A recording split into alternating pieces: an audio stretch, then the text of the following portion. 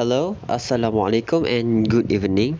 My name is Muhammad Aiman Farhan bin Abdul Razak. I live in Sungai Petani, Kedah, and I'm still 18 and not officially 19.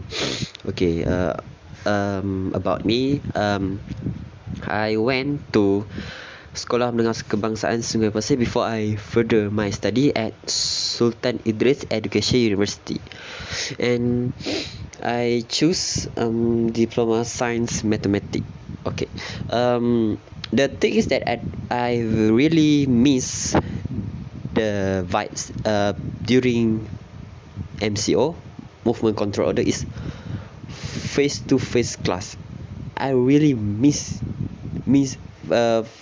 face to face class. Why? Because for me, face to face class is very efficient and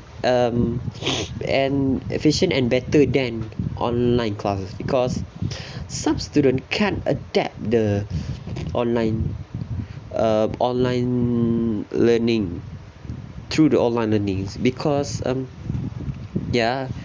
the disadvantage is we should buy more data to access through the Google Meet, Google Classroom, Zoom, and so it's a very it's make the cost really too high for the internet. So yeah, I think